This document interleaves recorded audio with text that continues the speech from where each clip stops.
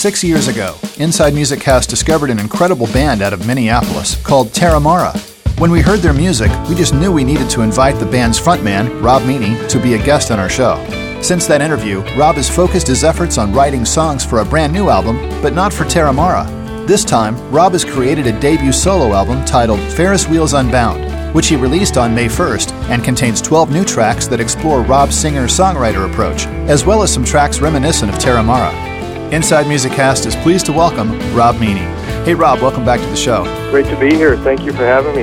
Yeah, wonderful. It is good to have you back. In fact, it's been 6 years. I can't believe it, Rick. That it's unbelievable. We've chatted with you, Rob. It was the last time when we were talking about Dust of Fiction, and that's been a little while. Yeah. But since then, we've been able to connect. In fact, in the recent months, while I was visiting in Minneapolis on some work, I was able to have dinner with you to catch up, and it was a really nice time. So I enjoyed that. Thank you. Well, thank you. Thanks for looking me up, and it's been a long road to do the record, but I'm glad I finally got it done. Yeah. You've been busy creating a lot of demos, and over the past 6 months, I know that a lot of our listeners and you've been posting some neat demos, and as you finalize the new project. So, but anyway, we congratulate you on the finishing of Ferris Wheels Unbound. So, congrats. Yeah, it's such a beautiful project. We're going to talk more about that in a second, but first we got a couple questions that are sort of Terramara related, and actually before we start that, we just had Steve Porcaro on the show, and he's obviously from Toto, and he's been a guest on our show a couple of times, and after such a long career, that he's had with being in a band and working with other people's music, he recently released his debut solo album. And your situation is somewhat similar in that you've been a musician for most of your adult life, but your musical efforts have focused on your band Terramara and gigging with other musicians. And has a solo album always been on your radar, or is this something that you only recently wanted to pursue? Yeah. I think it has been on my radar for a long time. When you start off in a band, a lot of times, I know, at least for me, you're looking, you're not quite ready maybe for prime time, or you're not ready to be the one guy, Sure. So it's like safety in numbers, kind of like, hey, let's get a group together. We'll pool our resources and our talents, and we'll try to get out there. And that way, it's a little less pressure on you as an individual. And I just think I've had an evolution in terms of my confidence level in being able to put out my own voice and kind of do everything myself in a way. All right. And so that's kind of where I think in the back of my mind I always thought, well, if I got good enough, or if I got enough confidence, maybe I could just do it myself, and right. I think I reached that point a few years ago. And, it's funny because, Rick, you brought up Steve Porcaro, and that's a lot what he said, too. Yeah. It's taken him all these years to get the courage of even being a vocalist on his own album, Yeah. Well, he didn't really sing too much, but, but he's got 7 tracks on this new album where he sings quite a bit. So anyway, we've already had that we've already interviewed Steve, so we're not going to focus too much. This is about Rob Meany. No doubt. But, we're actually, we mentioned Terramara a second ago. Give me an update on Terramara. I mean, is there any news to report with the band? Any new projects in the works? Well, I think there's always kind of the understanding that, this is sort of an ongoing project. I've always said that to the guys. It's like, I'm taking a little pit stop here. We're going to do a solo record. But I really like working with those guys. And, we recently did a few gigs, and it still felt great. It felt like, these guys have a lot to offer, and we can all play off each other. And so there's certainly the prospect of a new record. I can't say when that would happen, but definitely would like to play with those guys more and certainly record with them. And I have plenty of other tracks in the works. I'm constantly trying to replenish, the supply and put down ideas. So if I can get more time with those guys, the faster it'll happen. But it's just it's always a kind of a struggle. Yeah.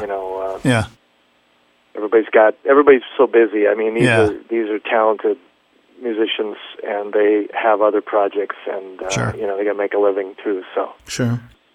Hey, we've got a listener and a past Inside Music Cast correspondent from Germany. His name is Uwe Reith. You might know Uwe.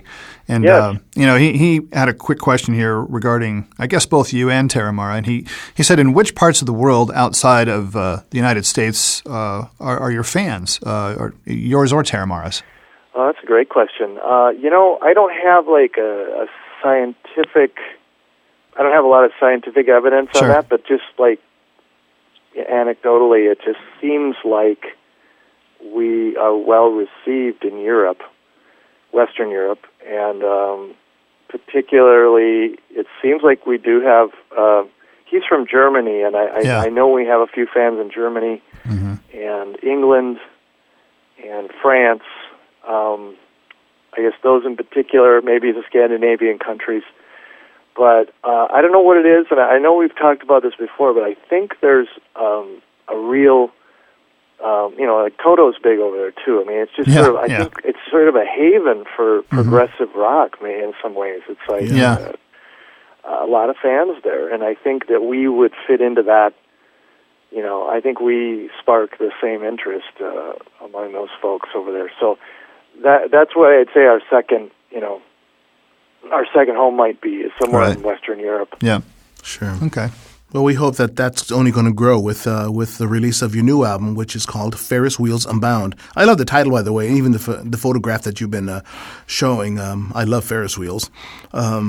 But when I hear Ferris Wheels Unbound, you know what I think about, Rob? What's that? I think about that scene in the movie 1941 where the Japanese attack the coast of California, and they hit the Ferris wheel and it goes rolling down the dock into the ocean. I didn't see that. Oh, really? Wow. That is exactly, in some ways, that would be a good metaphor there, yeah. It's actually just completely off the rails, Yeah.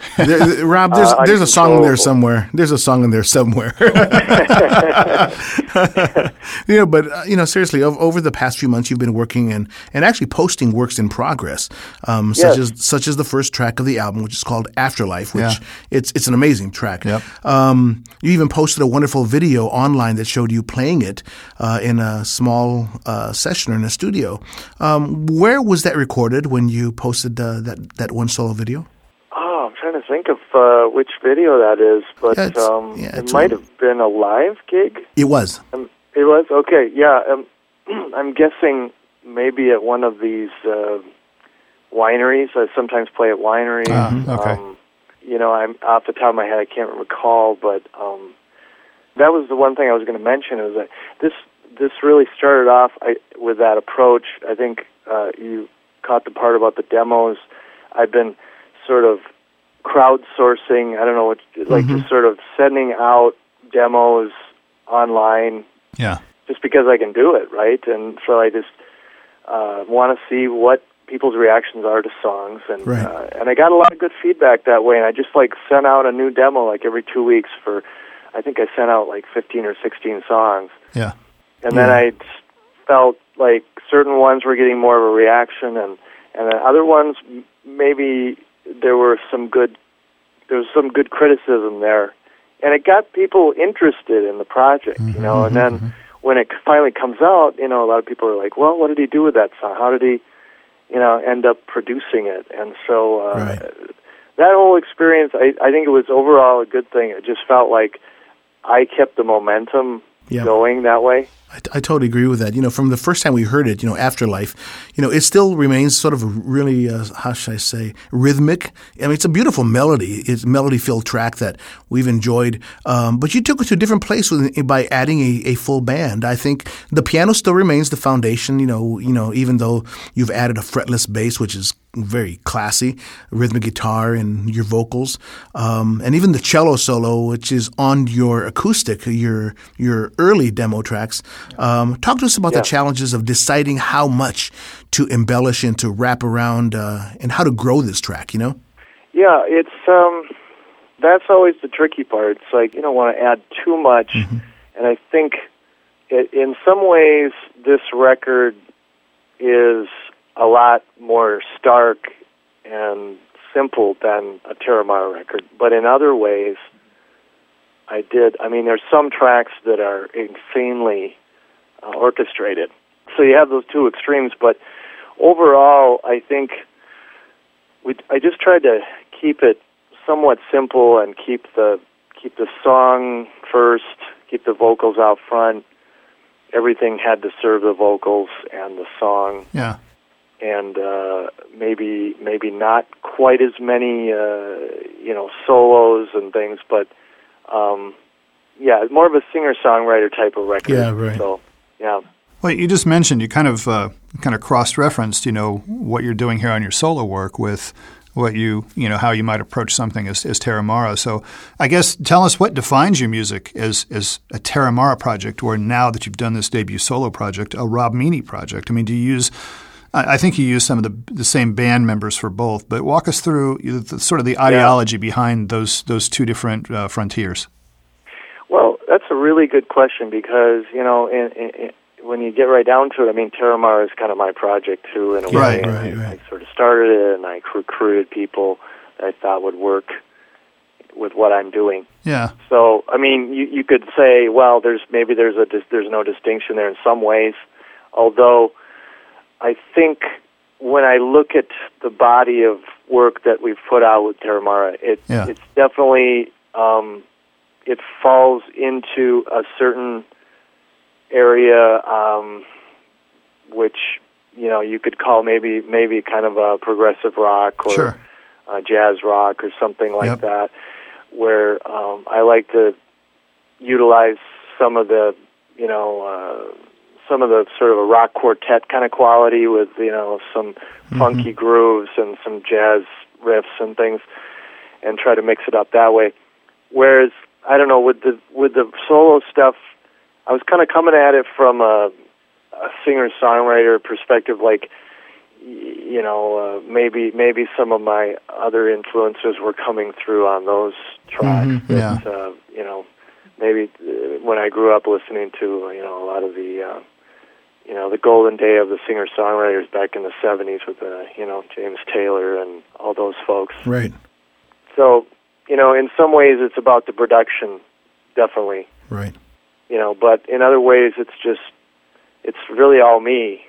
Yeah. It's all right. It's all coming from the same place, musically or song-wise. But I will say, after hearing the Ferris Wheels Unbound, obviously we hear that, we hear you, we hear what you've done. There are some similarities, but this album does have a different identity to it. It does. Yeah, and I think I made a conscious decision with some of these tracks some of these songs not to release them until now because I set them aside. I said, you know what, this could work as Terramara, but it feels like it wants to go in this other direction, and I wanted to treat it differently and maybe use some different instruments. That's why I kind of got with my producer and just said, hey, maybe we should just have strings on this. And in some ways, he was kind of helping me just to make those decisions and really narrow it down. It's like, well, why don't we just have these two instruments, or let's really keep it simple, and then he puts a little bit of an art pop sheen on it because he's such a wonderful producer of, like, I don't know what it is. I don't know what you call it, like a Beatles kind of texturing that he does. Yeah. Yeah. Well, that's interesting. This album is definitely what I would consider. I agree with Rick. It's definitely different. I think I would consider it more intimate, if that's a word to describe this project. It's a lot more intimate. And by saying that, it also feels I feel a lot of your personal sort of sensibilities coming out of it, like more of your soul. It's very, very personal in some of the songs, like Lonely Boy, for example. I know. We'll get to that in just a little bit. That's an amazing track. We just want to spend some time talking about that. Ferris Wheel Unbound is it's so saturated with so many great tracks, but one that really stands out to me and it is the Constantly Driving, and the name of the track is called The View. It's the third track on the album, and we hear something that normally isn't a staple of your music, horns. But you use the horns in such a killer manner that it's really amazing from the short staccato tabs from the very beginning, then the blending of an amazing snare, and the Rhodes or Whirly. I think it's a Rhodes that you're using. Yeah, Good track, very solid. Yeah, talk to us about thank you The View. very much. Yeah. No, that one is. Yeah, you're right. I mean, I didn't have a lot of horns on this record. The Terramara record before this didn't have any horns. That was going to be more guitar-oriented. So we made a decision on that. The one, some of the other Terramara records, we've had some horns. Yeah. I like the horns. I mean, and so I used it sparingly on this record, but that one always struck me as maybe a little more in the Terramara vein. If any of the songs on the record, I could say, this could be a Terramara track. And I got to give props to Jim Hahn, my horn. He did a horn arrangement for this. I just let him run wild and said, "Hey, just doesn't matter how crazy it is. I'm sure I'll love it." And he just he came up with a killer arrangement that totally worked. It did. It totally made sense. And and I was not afraid to let him get really out there. I said, just go wild, because a lot of times, some of these arrangers feel kind of boxed in by, they can't get too crazy because it's going to get in the way of the song. But I felt like that song was wide open for this. You know? Well, it's a lot about trust too. I mean, you got to trust somebody arranging your track, right? I mean, it really is. In fact, this track is a great one to sort of break down the band and talk about the musical support that you had on the project. So walk us through the guys that were involved in this project. Well, here's the interesting thing, and I don't know if maybe Steve talked about this too, but it's like when you say solo album, it's like it ends up being more people than you use when you're in your band. Probably. It's kind of ironic in a way. It's like there was probably more people involved in this record than any Terramara record, and that's just because I decided to just use different people on every track in some ways. But there's a basic group of people, and one of them was my producer Andy Thompson, who's done a lot of local records around here. I think we're going to hear a lot from him because he's amazing. He produced a couple records for Jeremy Messersmith, who's kind of an up and coming singer-songwriter out of Minneapolis. But he, I came to him with all these demos, and then he just sort of said, I'll play drums on this one, and I'll play bass on this, and I'll do guitar. He's one of those guys. It's just sick. I mean, he can play every instrument, and he really shaped a lot of these tracks. Some of them, in fact, I think like Quiet Desire. He pretty much played every, like all the parts except I did the keyboards and the vocals and some of the guitars, Wow. And so he was all over that track, and then I would say he was like the main player on a lot of tracks, and then I brought in the Terramara guys for I think about 2 or 3 tracks, and then I had a string quartet for about 4 tracks. Right. Beyond that, there were just a few session players, just people that my producer knew that were really top-notch and just killed it. So yeah, really. Hey, Rob, Eddie, let's take a break and let's play this track called The View. And this is from our guest today, Rob Meany, from his brand new album, Ferris Wheels Unbound, on Inside Music Cast.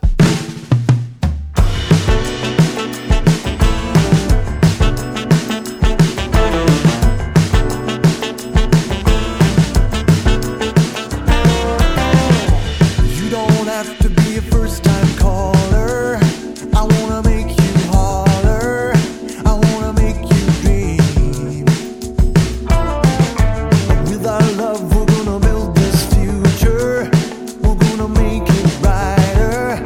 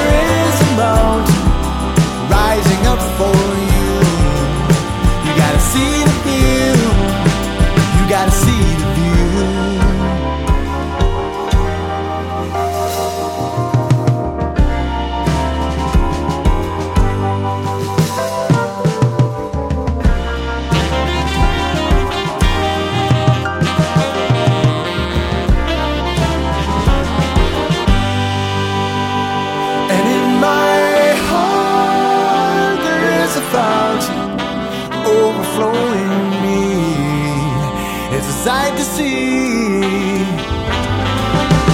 And in my heart there is a mountain rising up for you. Gotta see the view. Oh, and in my heart there is a mountain rising up for you. Gotta see that view. You gotta see the view. Oh, you gotta see that view. Ooh, you gotta see that view.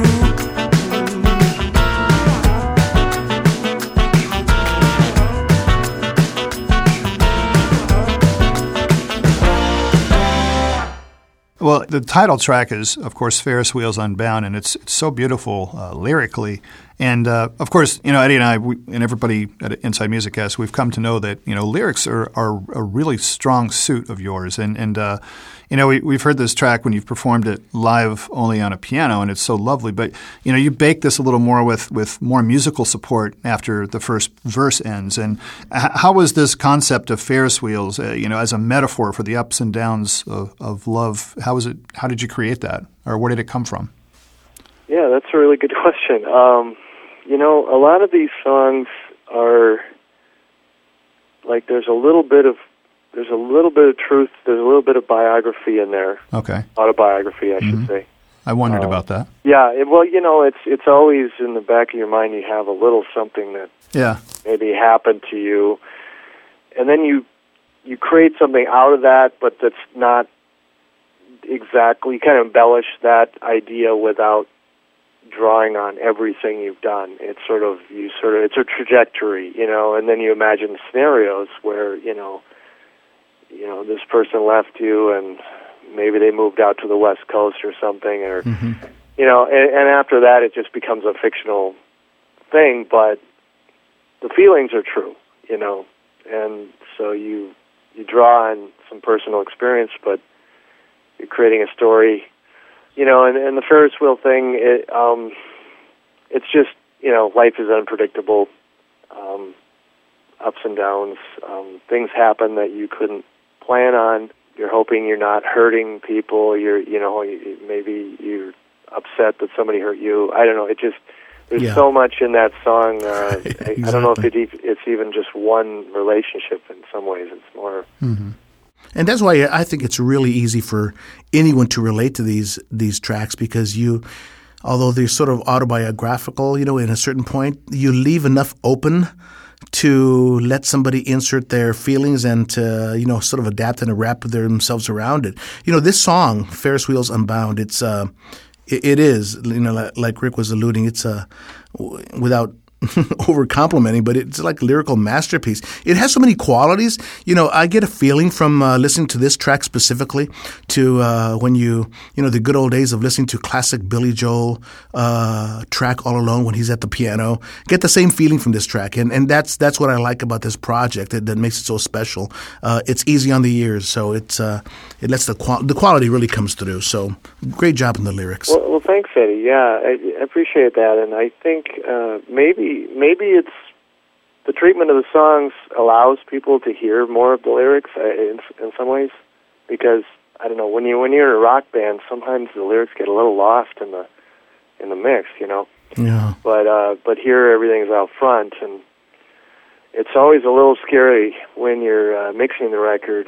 Your producer's like putting that vocal right out front, and you're like, oh my God, that's really naked.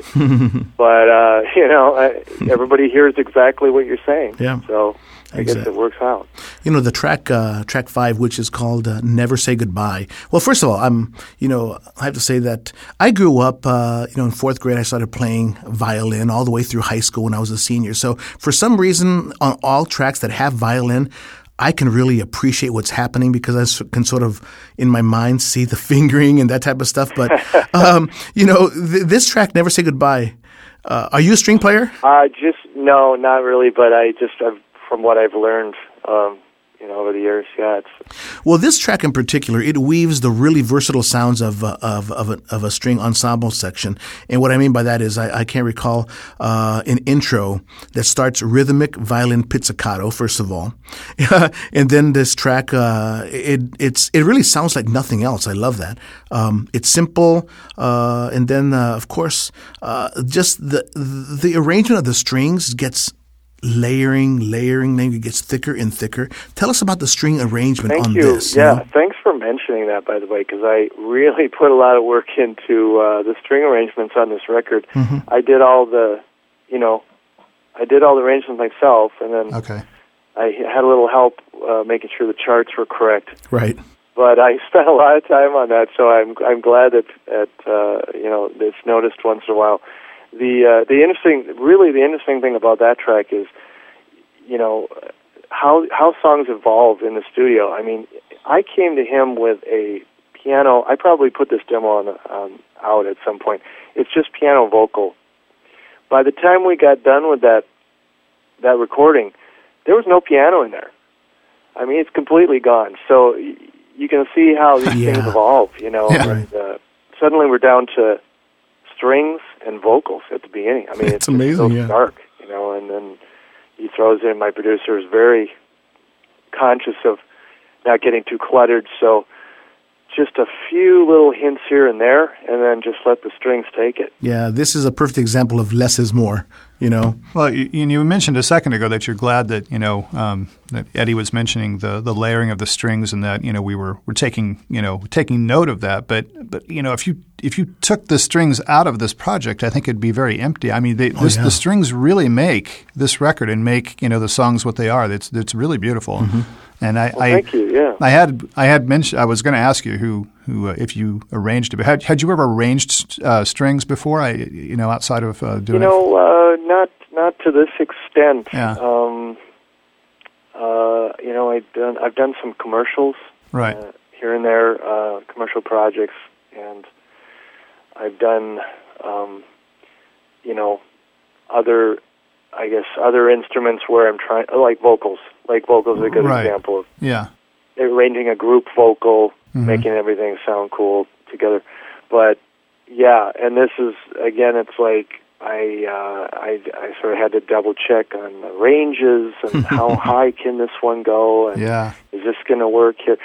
So Andy, again, uber producer, because that guy used to play violin too, so he's like, he knows exactly how to make things,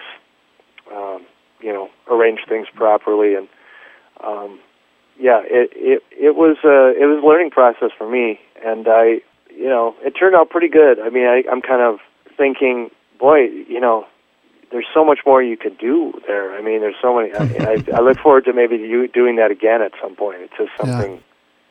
It's just fun to get them involved. Yeah.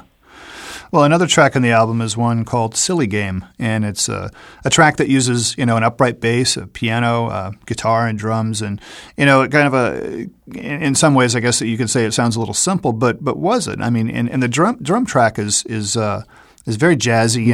Did the drum rhythm begin that way from the start, or did you step it up during the production? Well, on that track, and that's another thing about this record. It's like I have several tracks that I'm just like, this song is a straight up jazz tune, Right. And so I immediately set it aside and said, I'm just going to do this as kind of like a jazz combo. Okay. So that's why I got I brought in the jazz drummer, right, and the upright bass player, and we just cut it, as a very simple trio. Yep. And then, I wanted that energy. I wanted that. It's sort of a fast 6/8, kind of swinging jazz thing. So that's kind of the instructions I had for the players. It's just like, just make it, give me some big fills and some jazzy vibe, all the way through with some walking bass here and there. Yeah. Right. And that's what you end up with. And then I think we added a little guitar here and there, right, to kind of accent. But that's kind of what I was going for there. Well, one of the things that we love about your work, and that last example or your last explanation of that, taking it in a jazz route is kind of an example of this comment is that you take your compositions in so many directions in this production, right. on this album. And I'm just curious, is that difficult for you? I mean, as you write, do you hear the finished product in your head, or do you just get there slowly? Well, I think it evolves as you're recording it, and that's where there's almost like a subtractive element that happens later on. Okay. So like you'll throw that, the way I usually work is I'll record the piano or guitar with the vocal, and we'll get it to the point where the structure is complete. Put it all down, get the right tempo, and then you start adding things, and then you start at some point you're like, okay, there's just too much going on, or I don't like how these instruments fit together. I'm going to take out this, I'm going to take out that. And you can see what happens. Sometimes you end up just with strings or just a few instruments, particularly on those jazz tunes. Yeah. It got full really fast. I mean, there's just a lot going on. Yeah, there is. If it's really fast, jazz, there's just a lot of notes. Right, sure. So you can't really insert anything more in there. Maybe on The View, too, it's like without the horns, it would sound really empty, and that's because we took everything else out and said, okay, let the horns go nuts, Okay. Make that the feature of the song. But there are songs where you're definitely like from the get-go, hey, this is going to be a very simple ballad. Let's not put too much in there, like that little lullaby at the end. It's just like it doesn't really need a lot of embellishment. Right. Well, if you guys don't mind, let's take another break and let's listen to some more music. Let's check out the track "Silly Game" from our guest today, Rob Meany, and his new album "Ferris Wheels Unbound" on Inside Musiccast.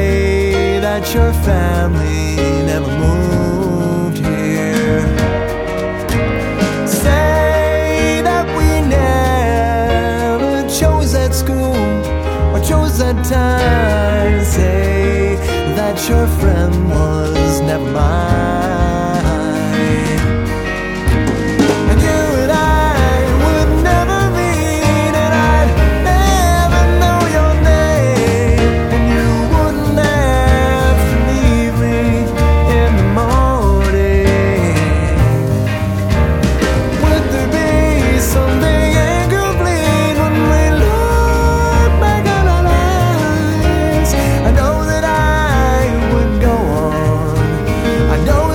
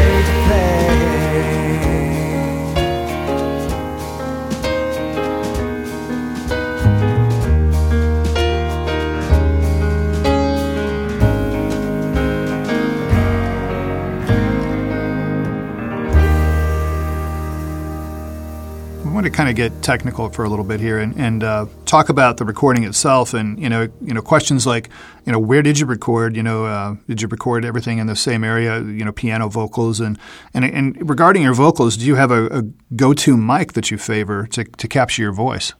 Oh, that's a great question. Yeah. So on this record, because it was so fragmented, I had to record different tracks at 4, 5, 6 different studios. Okay. Wow. But the good thing is I've reached a point now where my home studio is pretty functional. Yeah. I can record, I think, almost all the vocal tracks at home. Okay. Cool. So I did all those right here, and I did a lot of the piano too. And, okay. Just mic'd up my piano, and I've got it. I can do my acoustic guitars here, and then my producer also has a home studio, so we do stuff at his place. Okay. We had to rent studio time for the strings, and if you want to do any sort of drums or like an ensemble, sure, we'd go in and cut drums separately. But as far as the vocal mic, I should say Mojave. Okay. It's yep. MA2. Is that right? I don't know if that's a famous one, but I was testing out a few mics with this other studio guy, and he said that one sounded the best for me, so he let me take it home for a while. Interesting. Was it an MA200?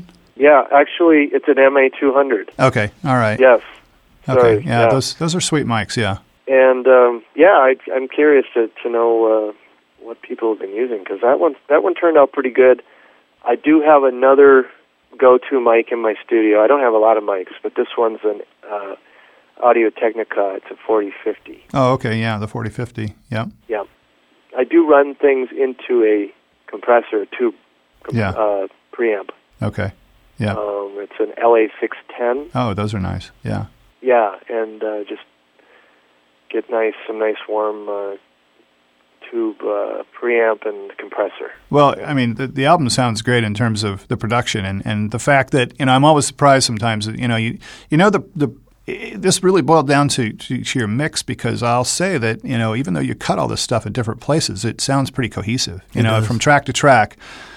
Your mix and your mastering, I think, were great, because I don't think I'd be able to tell that just from listening that it was cut in different places. But it sounds like you had some consistency with your your mics and your mic choices and where you recorded all your vocals. It sounds like that was consistent, so that it helps. Yeah, that would be a big part of it. Yeah, just the vocals all kind of sound consistent. Yeah. The producer really shaped the sound. I can't give him enough credit for that. It's like he shaped the ultimate sound. That's the mix is so important. I'm realizing now it's all about the mix. If you can get somebody who's really good at mixing, they can take things that are sort of not quite there, and they can make them shine without too much surgery, But I think that's why I kind of came and just said, I'm going to have you do all the mixing, because I think it's good to have that consistency across the whole record. Oh, yeah. Yeah. While we're talking about the piano, let me pry a little bit. So you have an acoustic piano in your home, or are you using a okay. Can I ask what are you playing? What kind of a piano? Yamaha, Kawai, Steinway? Yeah, it's a Kawai. Okay. Baby Grand. Mm-hmm. That's my latest edition. I've forever been playing this kind of a crappy off-brand Grand that was an heirloom.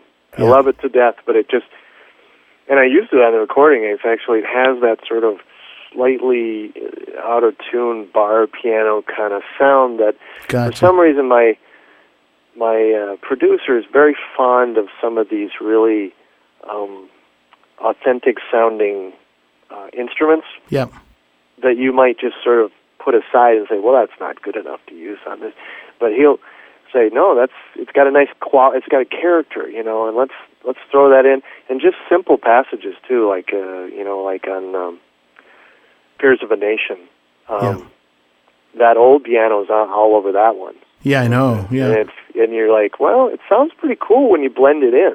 You know, if it was just all that piano, you'd be like, oh my God, pull it out of there. But, you know, because I'm kind of a piano guy, so I did most of the piano on my Kawai, which is more in tune. And well, it's interesting you're saying that, just because there's so many nuances. If a keyboard player is listening out there, I mean, a piano is not a piano. I mean, a Kawai has a brighter sound, and a Yamaha, and of course you get into, you know, I mean, everybody has their own sound that they prefer.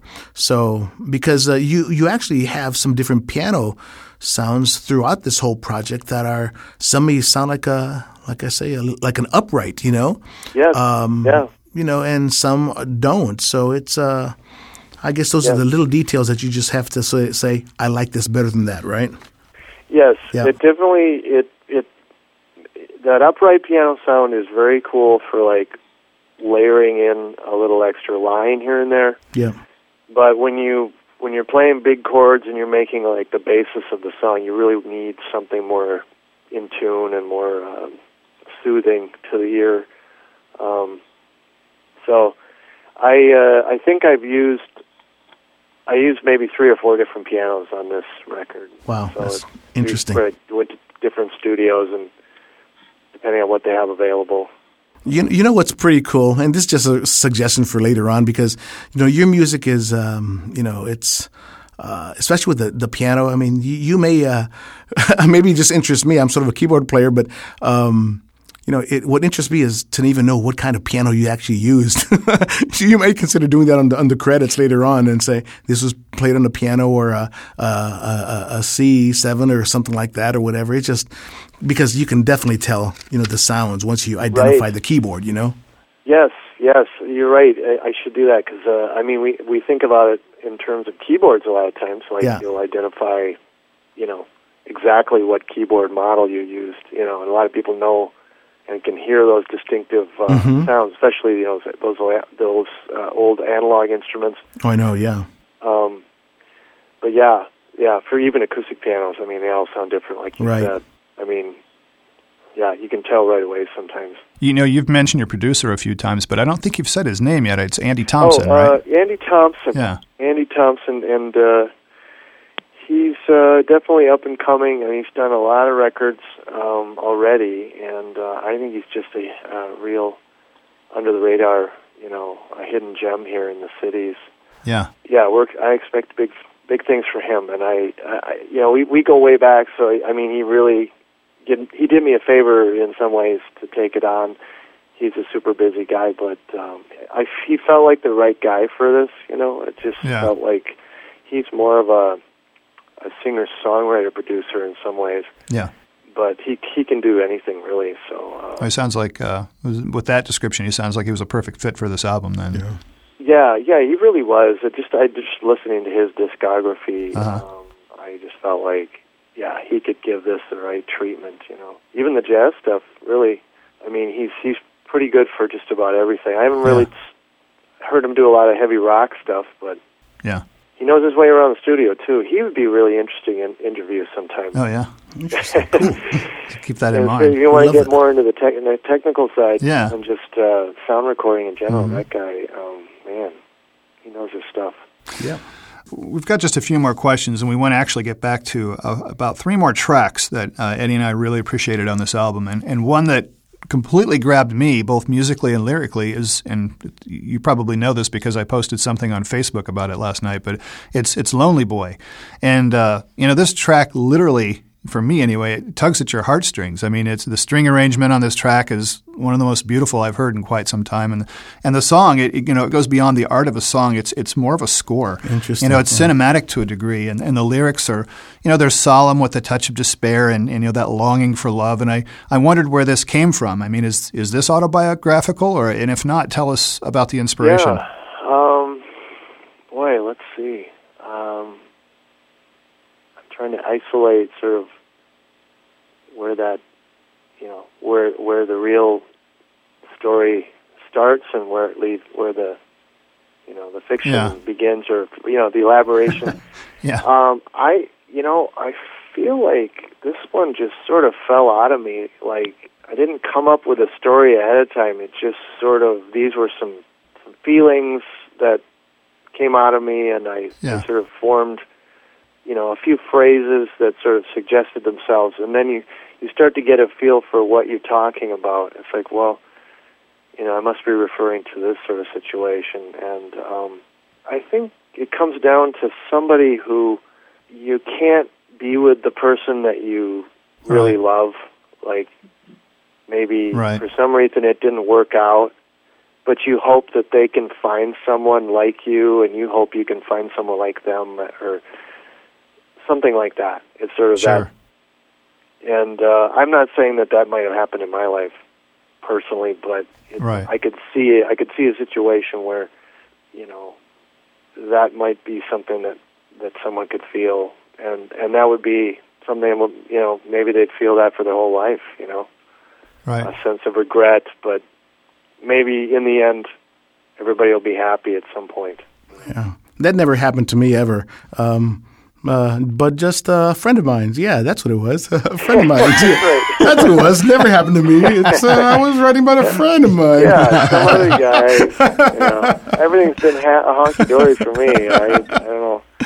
But so that was sort of the basis, and then I really like those songs where it kind of goes off in a different, like musically, it's a little more complicated than your usual ballad. Like it goes off and left, and it goes left when you think it's going to go right, or it adds a different music. It goes somewhere else musically, I guess, and that's what I wanted to do there. Is like make it more than just verse chorus kind of thing. I wanted it to be a little more, like you said, or cinematic or orchestrated. Yeah. And the song actually has kind of a, I guess you could say, a false ending. Because just when you think it's about to end, then you come back in with, I guess, another reprise of some sort, and then you finish the song out with the final lyric. One of those moments in the record where I allowed myself to indulge in just some piano stylings, or just sort of expand on some musical ideas that I had. Yeah. Yep. To put in there, and that's the thing you can do. I mean, if it's if it's your own record and you're not really concerned about being commercial or anything, I mean, that's when you can really stretch out and maybe try something like this, where it's just sort of put it all out there, Yep, it works nicely. Well, like I mentioned, this is really one of my favorite tracks in the album, and if you guys will indulge me, I'd really love to pause and play this track. This is the track Lonely Boy, off of the album Ferris Wheels Unbound, from our guest today, Rob Meany, on Inside Music Cast. Broke up, broke down, and you just want to know why you've been left behind.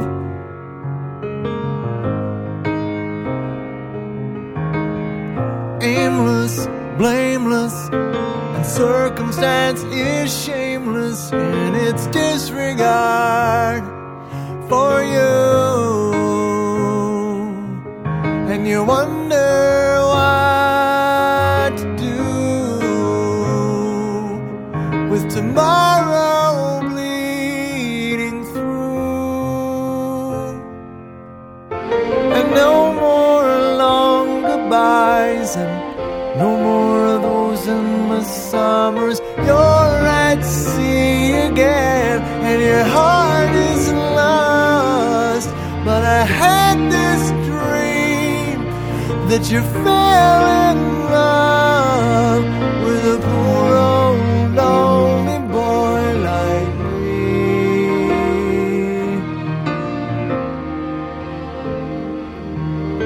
A poor old lonely boy like me.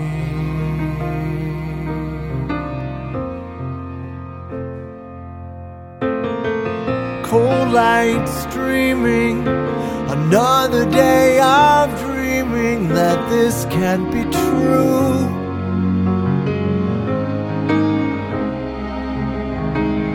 Your future's shattered, and all the sharp-edged patterns seem to pierce the dark of your room. And you wonder what to do tomorrow bleeding through. And no more long goodbyes, and no more of those endless summers. You're at sea again, and your heart is lost. But I had this dream that you fell in love with a poor old lonely boy like me.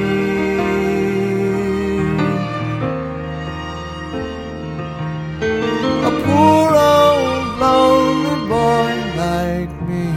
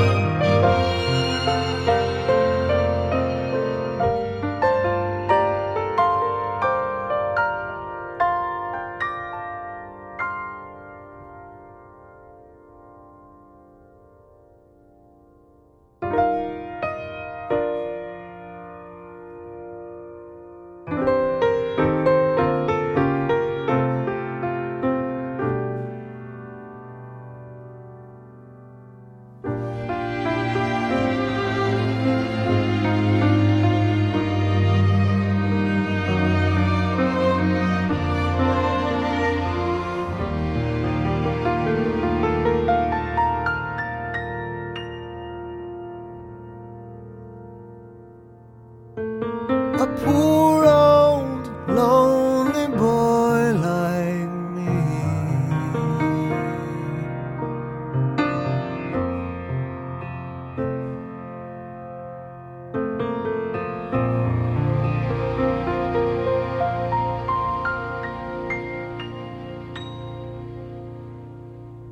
Well, we've talked so much about the string section, and it's a group of guys who call themselves the Laurels String Quartet. And tell us a little bit about them and how you brought them in for this project. Well, again, these are folks around town here in Minneapolis who have a reputation, for playing with rock bands, and they're very professional. Wow. But that's their niche. Like, interesting. You'll see them show up and be booked with all the major artists in town when they want strings. Oh, they cool. usually are there. And Andy, my producer, again, knew those guys. He'd used them before on other records. Really good in the studio. So it's just top-notch players, but ones that maybe have a little bit of a window into pop recording. Yeah. They're not just classical players. They kind of... So they get it, yeah. Have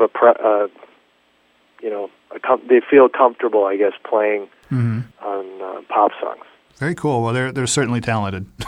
Yeah, they did great, and I actually did a recording of the CD release show, and I'm sort of shuffling through there to find a good. If some of that turns out well, I'm going to try to post it online. You can see them in action. Oh, yeah. Really Cool. Brought a lot to the show too. So. Cool. That's neat. There's one track that stands out for me, and I personally think that you almost have to be a northerner to appreciate this. I don't think guys from Southern California, or Texas or Florida can relate to Cover the Snow. It's beautiful, man. I can personally relate to that because I was raised up here in the Midwest, and so I know what snow is. And everybody always thinks about snowstorms, but there is something very beautiful, about walking in the snow. And unless you've lived in the North, you don't know what it is to hear how nice the acoustics, how it all changes when it snows very quietly. differently. Yeah. The acoustics all change. There's that, what the sound is when you're walking through it. And you're in Minneapolis, so there's tons of this happening up there. Tell us about this track a little bit. Cover the Snow.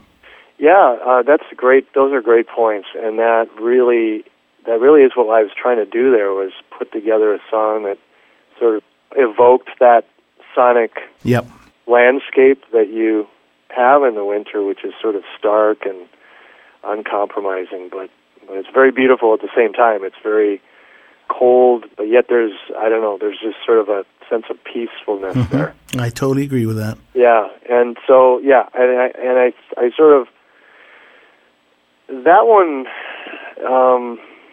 I think the storyline was just, here's the northern guy wants to, get married or whatever, have a relationship with this woman, and she doesn't like it up there. Of course. So she can't stand the cold, so she ends up moving on. But so I don't know if you can relate to that, but so that it's sort of tragic, I guess, in the end. But it's about letting go, and we tried to keep it really simple and stark. And maybe a sense of silence in there in the music. Yeah, well, it definitely lives up. The music really lives up to the title, and vice versa. Very nice. Well, this is a really beautiful song, and Eddie's earlier description, it really fits the feel of this track, Cover of Snow. And if you guys don't mind, let's go ahead and stop for a second and let's check it out. This again is Cover of Snow from our guest today, Rob Meany, and his brand new album, Ferris Wheels Unbound, on Inside Musiccast. Winter comes early to this quiet country town, but it never comes easy, and it seldom makes a sound. I know we had summer and most of the fall to find out where we're going and if there's a future in it all. A future in it all.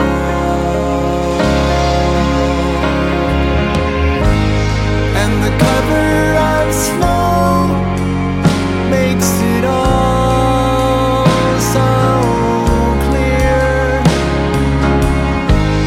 And the cover of snow makes the messy parts disappear. In the cover of snow, I am finally frozen out. In the cover of snow.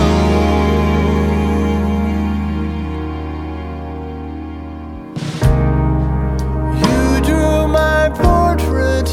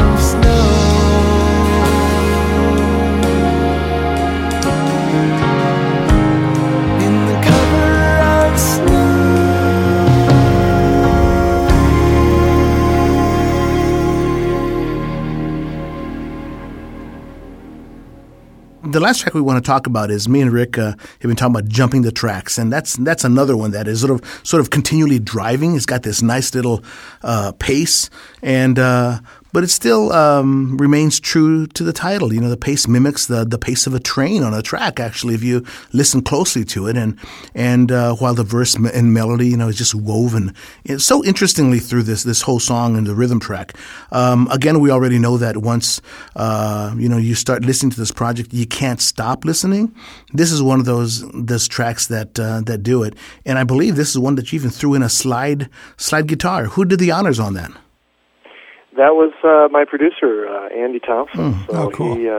He actually did a lot of work on this track. Yeah. It was one of those ones where I recorded it with a set of people.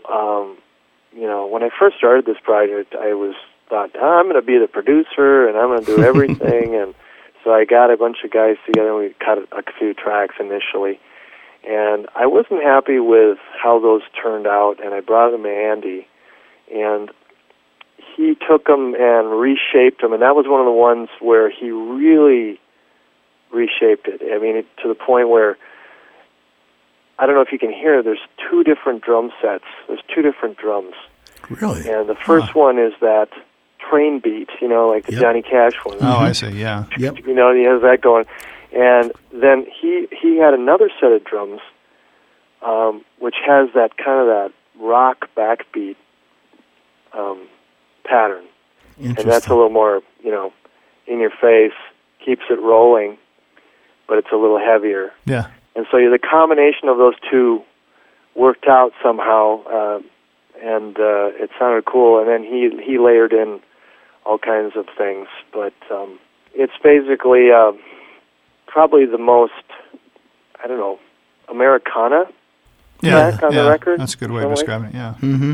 Oh, cool. Well, we're just about finished up here, but a second ago you mentioned your CD release concert that was held back, I think, on May 1st. And just curious, how did the show go? And was this the first time that you played songs from this new album to a live audience? And I guess, most importantly, how were the songs received? Well, it went great. I mean, I couldn't have asked for a better audience or venue. We had a full house, and everybody was just very enthusiastic. So it's, I was overwhelmed, to be honest. I mean, it was just cool. Like, wow, that's great. People came out of the woodwork to come to the show, and a lot of people I hadn't seen in years, were there and so to support me, and I think a lot of people were maybe surprised at the sound. They liked it. It's different from Terramara, and Terramara actually did a few encores at the end. Brought the guys back up for that. So, but just having the strings there, we kind of featured the strings throughout the show, and it was drums, bass, guitar. I had a background singer. Try to cover some of the parts on the record, but overall, just great. I mean, I wish I could duplicate that all over the country. I know. I'd love to have you guys. I mean, I look forward to the day when I can play for you guys down. Hopefully down soon. There, in Indianapolis or something. Yeah, it'd be great. I was all set to come to that show in Minneapolis because I remember you posted the date, and then I looked at my calendar and I thought, oh. I mean, I was in South Korea at the time. That's right. I saw the pictures. That's wonderful, though. What a great trip that must have been. It was a great trip, but I thought, I wish this was like a week later or 2 weeks later and I could have come. But one of these days I want to get up there to see you perform. And this is why we need to play more around, get out more and play more. I think it's just got to share the music with a larger audience. So. Yeah. Do you have any plans to tour, or at least do any more shows in support of this album in your area in Minneapolis there? Definitely, yeah. I mean, I'm playing a lot now solo, and a lot of these gigs are not very high profile, but I do occasionally do a full band show, and I'm trying to set something up for this fall to do a big show. And maybe next spring too. But as far as out of town, I'm looking into doing like house concerts Oh, okay. Where, you kind of just, I don't know if you've heard about this phenomenon. Yeah. Sure. Yeah.